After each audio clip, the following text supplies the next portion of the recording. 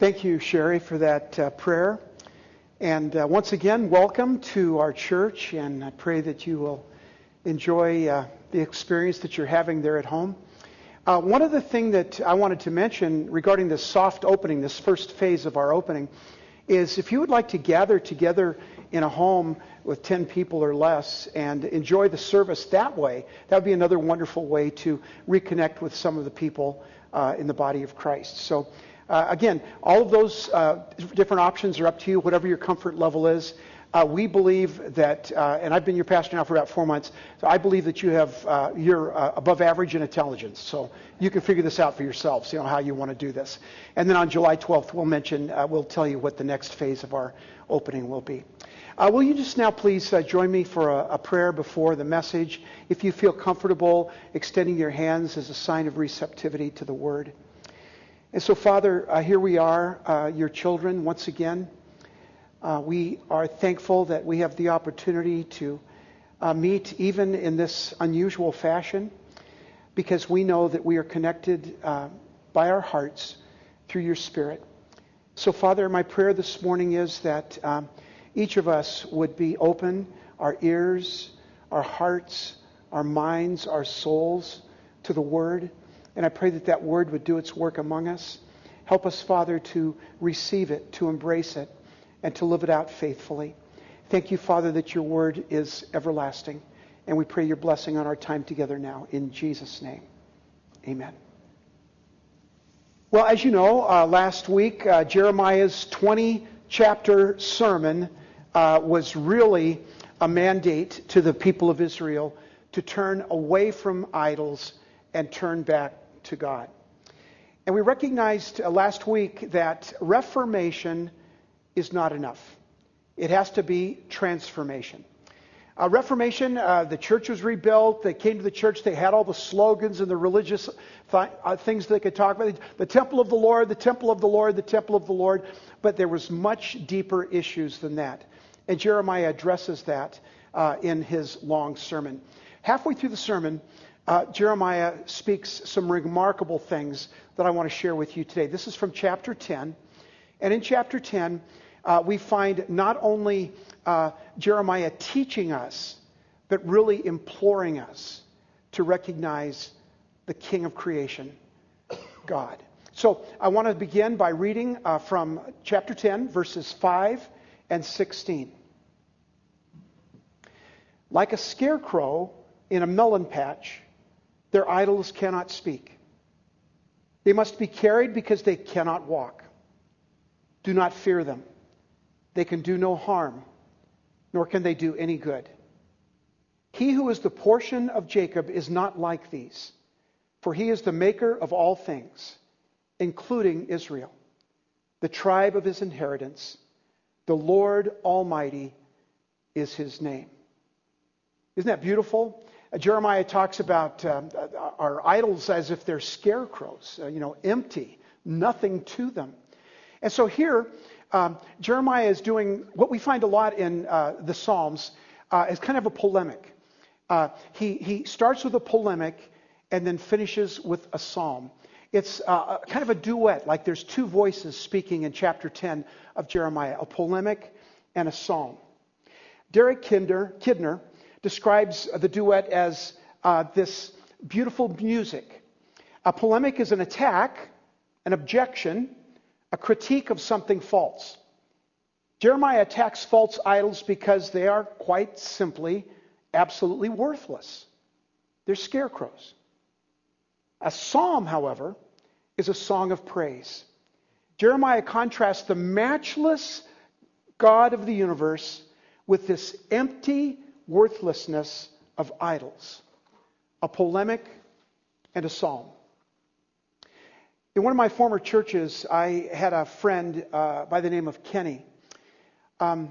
Kenny was one of those young men, as he was growing up, that was favored in every way you could possibly imagine. Very smart, an outstanding athlete, good-looking, charismatic. He had it all. Well, he bought into that lifestyle of idolatry. He became an idol himself. He was all-conference at Florida State University as a defensive back. He was homecoming king at his college. I mean, everything seemed to go his way. He was into fast times and fast women and all kinds of drugs and alcohol and everything that comes along with fame and fortune. I mean, he seemed to have it all. He had a tryout with a professional team, didn't make it, but he still had this golden lifestyle that everybody envied. Well, he got married, had a couple of kids, and as the money dwindled away and his fame and fortune was less and less an object of desire, he found that he was left with just his alcohol and just his drugs. Kenny's wife and 2 children used to come to our church by themselves. And I had met Kenny a couple of times and we had talked. We loved talking about football and things like that. But then Kenny had a severe overdose. He almost died. I went to the hospital to visit with him, and I'll never forget the look on his face. He said, everything that I put my trust in is gone. Everything that I thought mattered above everything else, except for my wife and children, everything that I put my confidence in is gone. I have nothing. Well, it was a beautiful opportunity to just introduce Kenny to Jesus. And Kenny embraced the love of Jesus, his forgiveness, his grace. He went through a rehab program, got clean, and he became a much better father, a much better husband, and a man who had a purpose and a goal in life that was not just fleeting. Why is it that we put so much trust in scarecrows? Things that really have no substance. They have no life.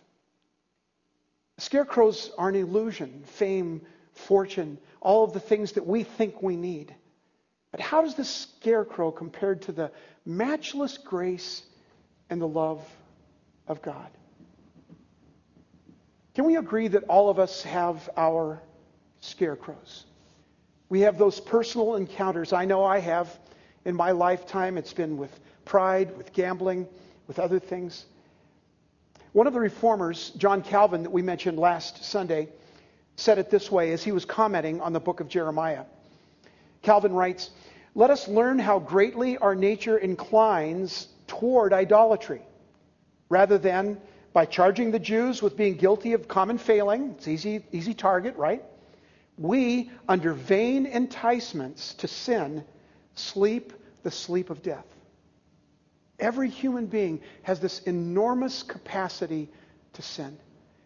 Every human being has this enormous capacity to find something that they think somehow will satisfy their soul, some kind of a scarecrow, and attach themselves to that. Calvin's words would say, in other words, before we rail against Judah, let's take the log out of our own eye. But this universal embracing of idolatry really begs the question, why is idol worship so attractive? Why are idols so attractive? Well, let me share a couple of thoughts. First, because everybody's doing it. Idolatry is supported by the weight of public opinion, even in Jeremiah's day. Jeremiah describes it in chapter 10, verse 2, as the way of nations. The pagans and the Israelites alike, they were all worshiping idols. Why? Well, there was some international peer pressure. In Babylon, the Babylonians were wealthy and successful and glamorous. I mean, they were the Hollywood of the 7th century BC.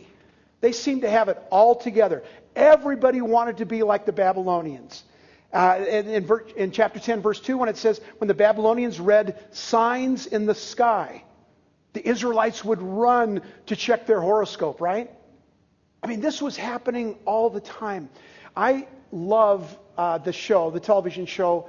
What is it I love? Oh, I know, The Voice, of course, The Voice. The Voice is one of my favorite shows. Part of that is because I love great music, and I love the voices. I mean, they're all really good that come on that show. And I love the judges and all that stuff. Well, on The Voice this year, one of the contestants was a pastor with 8 children. Anybody see that? Yeah. See that? a pastor with 8 children. In fact, he ended up winning The Voice. Now, when I watch The Voice, I would say at least 1 out of every 4, sometimes more, of the contestants grew up in the church, grew up singing in the church.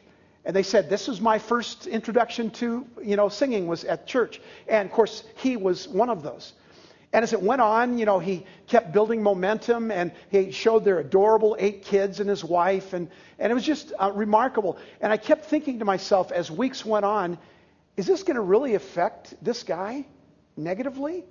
Is he buying into something that is not real? Is a Scarecrow, this fame and fortune? Now, I don't think he would. He seemed like a very sincere guy. But there's always the temptation that we step over that line and say, I have discovered something that will completely satisfy my soul.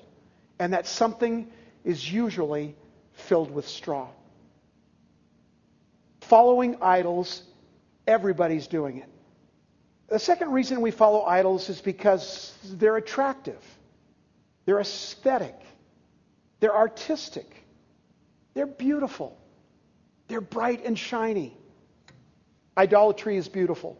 Now, ancient idols were adorned with precious metals overlaid silver and gold. And in chapter 10, verse 9, Jeremiah reminds them that they were dressed in blue and purple, the colors of royalty. Now, before laughing at the Israelites for bowing down to blocks of wood, feel the tug of idolatry in your own heart. Attractive idols in our age, they are innumerable, right? The appeal of wealth, the satisfaction of controlling others, the allure of sexual pleasure, the comfort of being well-liked and loved, the exhilaration of getting to the top, whether it be grades or athletic pursuit or music or some other art, the relaxation of a luxury vacation, the security of a large bank account, palatial homes, the coolest cars, even the pursuit of good health. So the last few weeks I've been going back to our gym, and there's social distancing there, and you always clean off the machines before and after. So it's really a pretty good atmosphere, and I've really enjoyed going back. My first day back, this was maybe 3 weeks ago, honey, I went through my aerobics, and then I was doing the weights. And I think I was away from the gym about 6 or 7 weeks. I was really struggling to get up the weights. I couldn't even do the weights I was doing before, so I lowered them down, etc. And after a few weights, I was sitting on a bench, and I was kind of sitting down, and I had my hands like this, and I was just kind of going like this. And I was just breathing heavily. And the guy next to me looked over, he said, first day back, huh? Yeah, first day back. And this guy next to me was Adonis. He had biceps the size of my thighs. Bronzed. Beautiful muscles. I'm just the schlep in there trying to, stay healthy, right? And this guy was incredible. And so we started talking, and he said, well, what do you do for a living? I said, well, I'm a pastor. He said, oh, so you're one of those God guys. And I said, yeah, that's what I am. And he said, well, my God is my body. And I said, well, I can see that.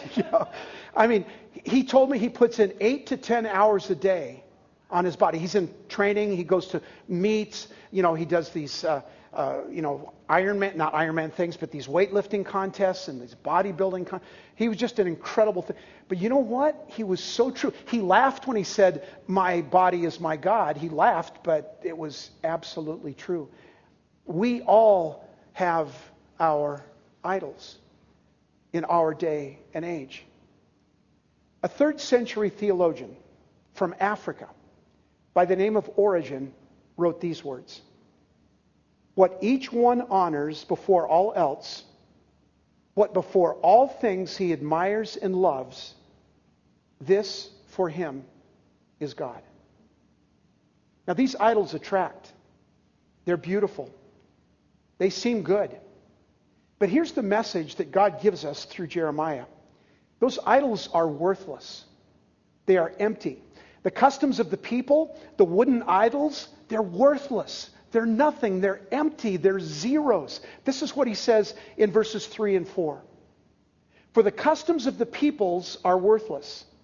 For they cut a tree out of the forest, and a craftsman shapes it with his chisel. They adorn it with silver and gold. They fasten it with hammer and nails, so it will not totter. So the prophet here gives a do-it-yourself kit about making a god. Now, this is before Wikipedia. Today we just look up, how do I make a god, okay? We do that. So here's how you make an idol. First of all, choose a sturdy tree. Chop it down. Drag it to your workshop. Get out your hammer, your carving tools, your saws, and you shape it into a person or an animal or an object, and you make it really nice. You smooth it out with sandpaper, and it's just gorgeous.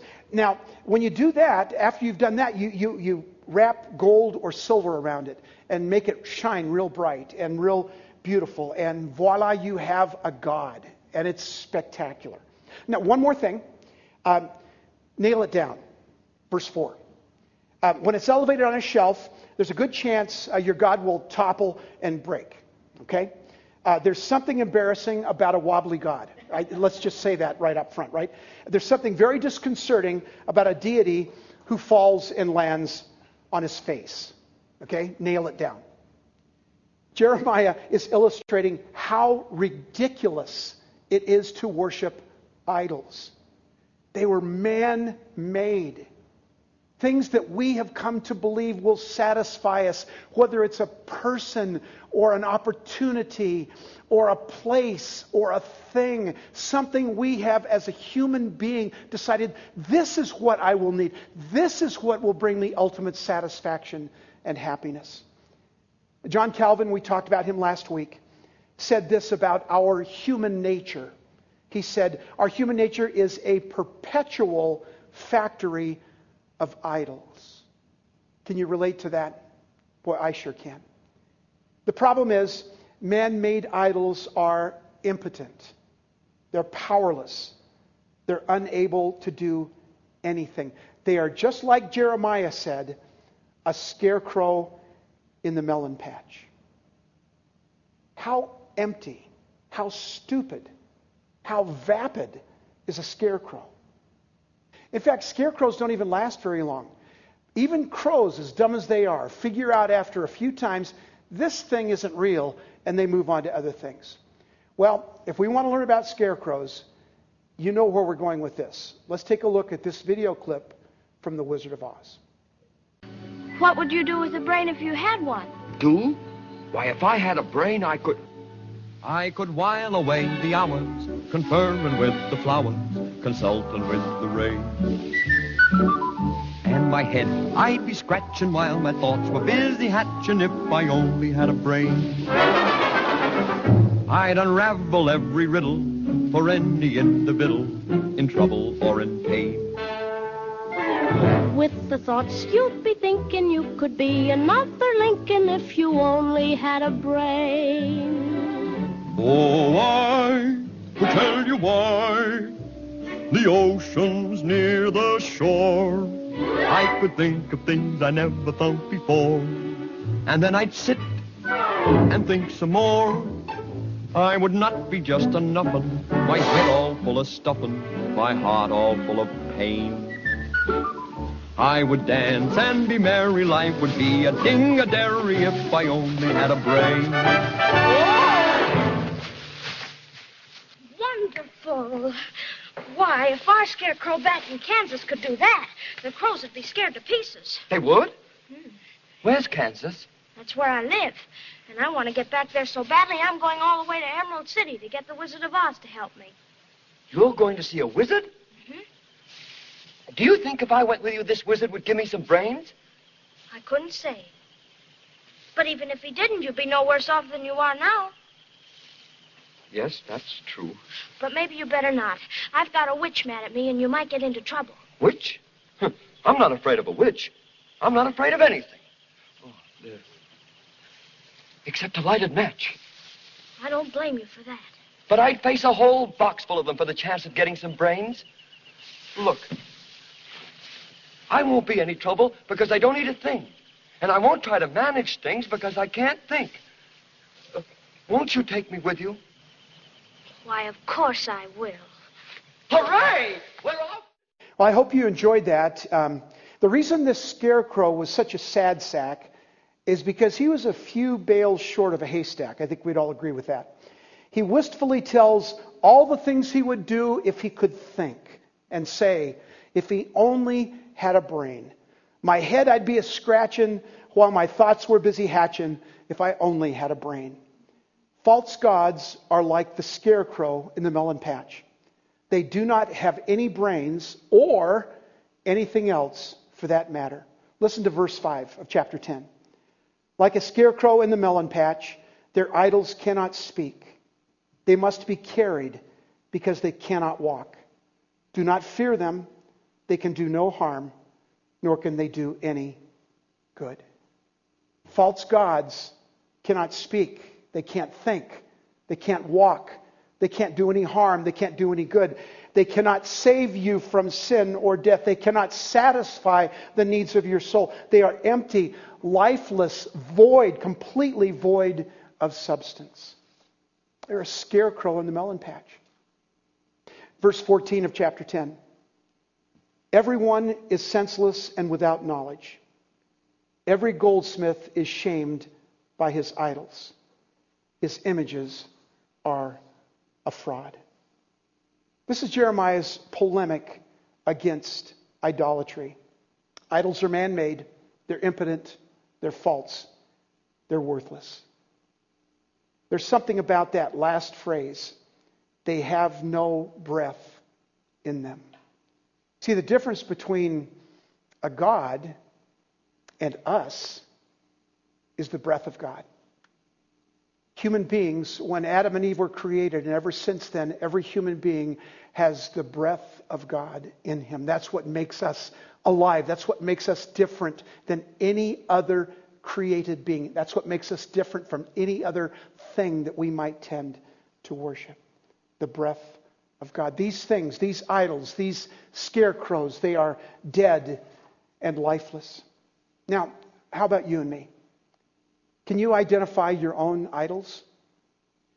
In order to do that, this is part of a fearless moral inventory, and you can do this. And I commend you to this.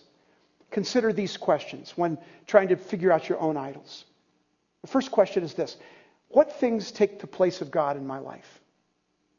What things kind of push God to the side?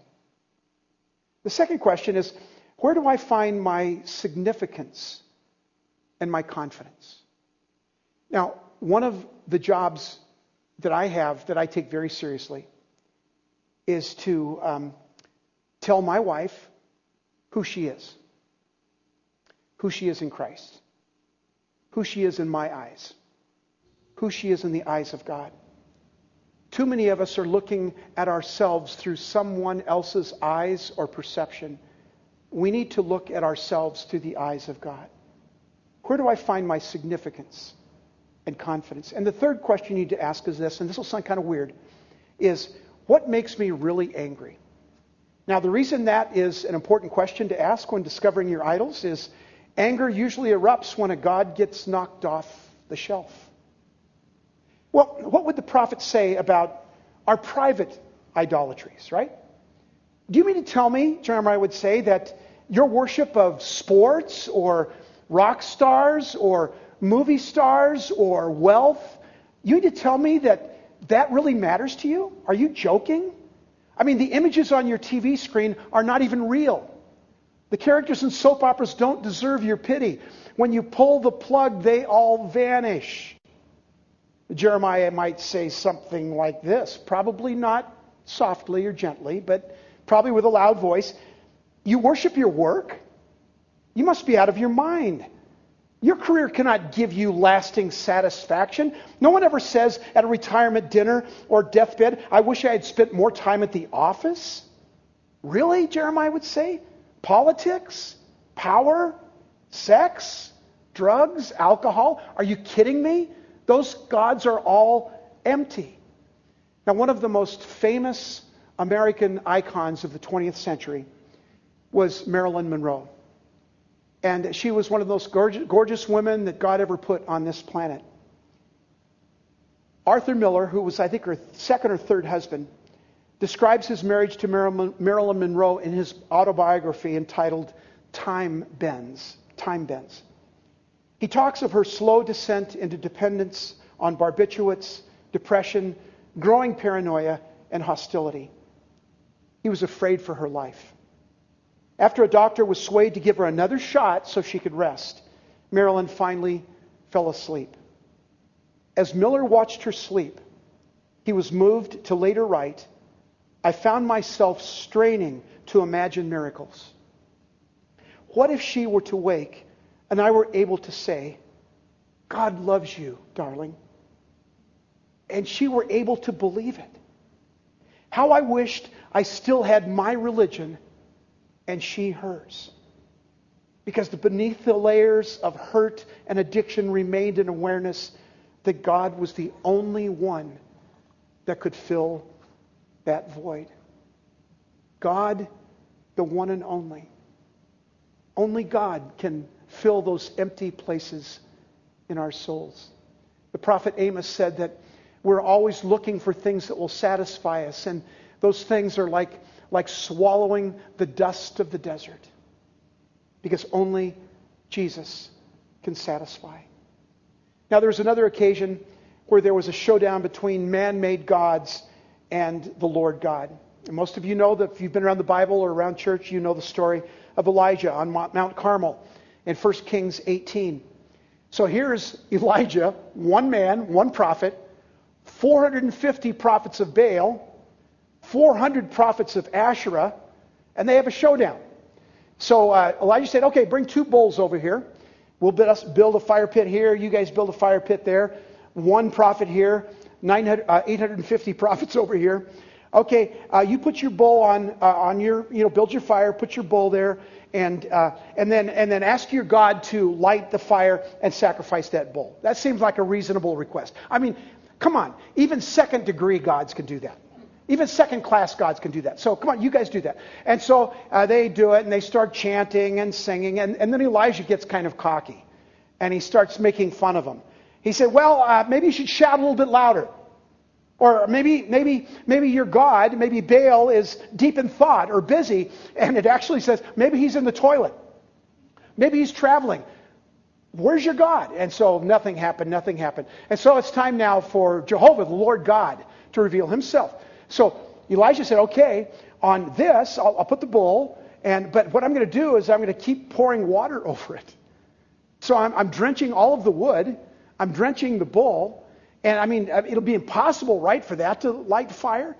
And then he stands back and he says, "Lord God, do your thing. Do your thing." And of course, it just explodes and just disintegrates in fire. Here's what Elijah said: "How long will you waver between 2 opinions? If the Lord is God, follow him. But if Baal is God, follow him." And then in verses 37 to 39, we read these words: "Answer me, O Lord, answer me, so these people will know that you, O Lord, are God, and that you are turning their hearts back again." Then the fire of the Lord fell and burned up the sacrifice, the wood, the stones, the soil, and also licked up the water in the trench. When all the people saw this, they fell prostrate and cried, "The Lord, he is God. The Lord, he is God." False idols are ridiculous. And somehow, some way, we continually go back to that well where we think there is something that we will discover that will truly satisfy our souls. Jeremiah said it this way in verse 6. "No one is like you, O Lord. You are great, and your name is mighty and power." Now, the last half of this chapter, and we'll just tick through these quickly, but this is beautiful. That was the polemic. That was the problem. That was the objection.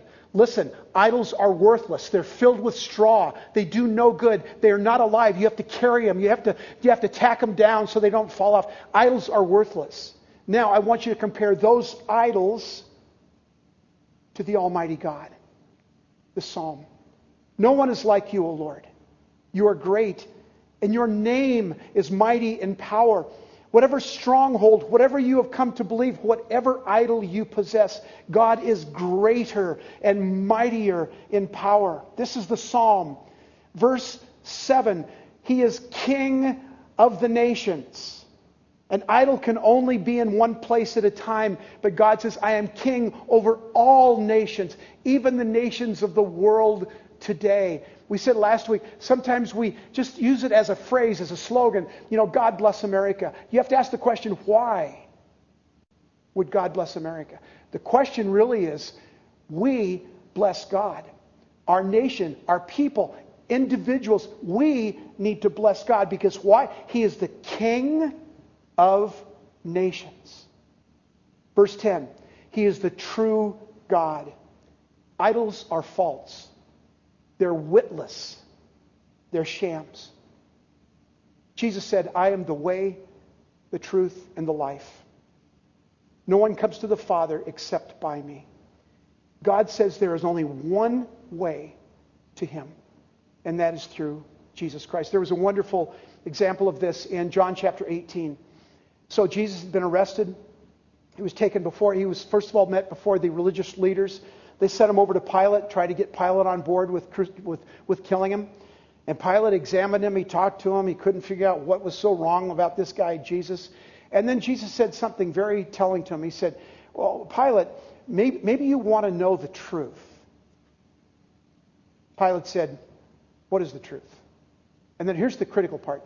Before Pilate could hear Jesus' response, he turned and walked away. How many times do we do that? We're confronted with the truth of the gospel of Jesus Christ, the truth that Jesus is the only way. We're confronted with that. And somehow, because our idols are so intriguing, our scarecrows are so enamoring, there's something that we just have to have so badly, we turn away from the truth and we walk away. How about verse 10? He is the living God. Scarecrows are dead. They're empty. They're filled with straw. Their heads are full of stuffing. They have no breath in them. They have not been breathed with the Holy Spirit.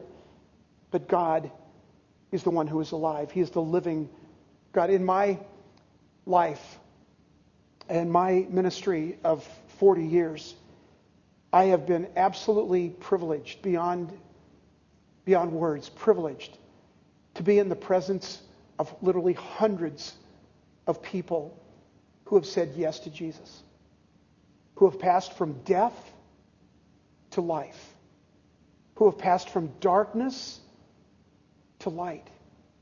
And to see those people literally be spiritually resurrected reminds me that we serve a God who is alive, and a God who wants us to be alive in Him.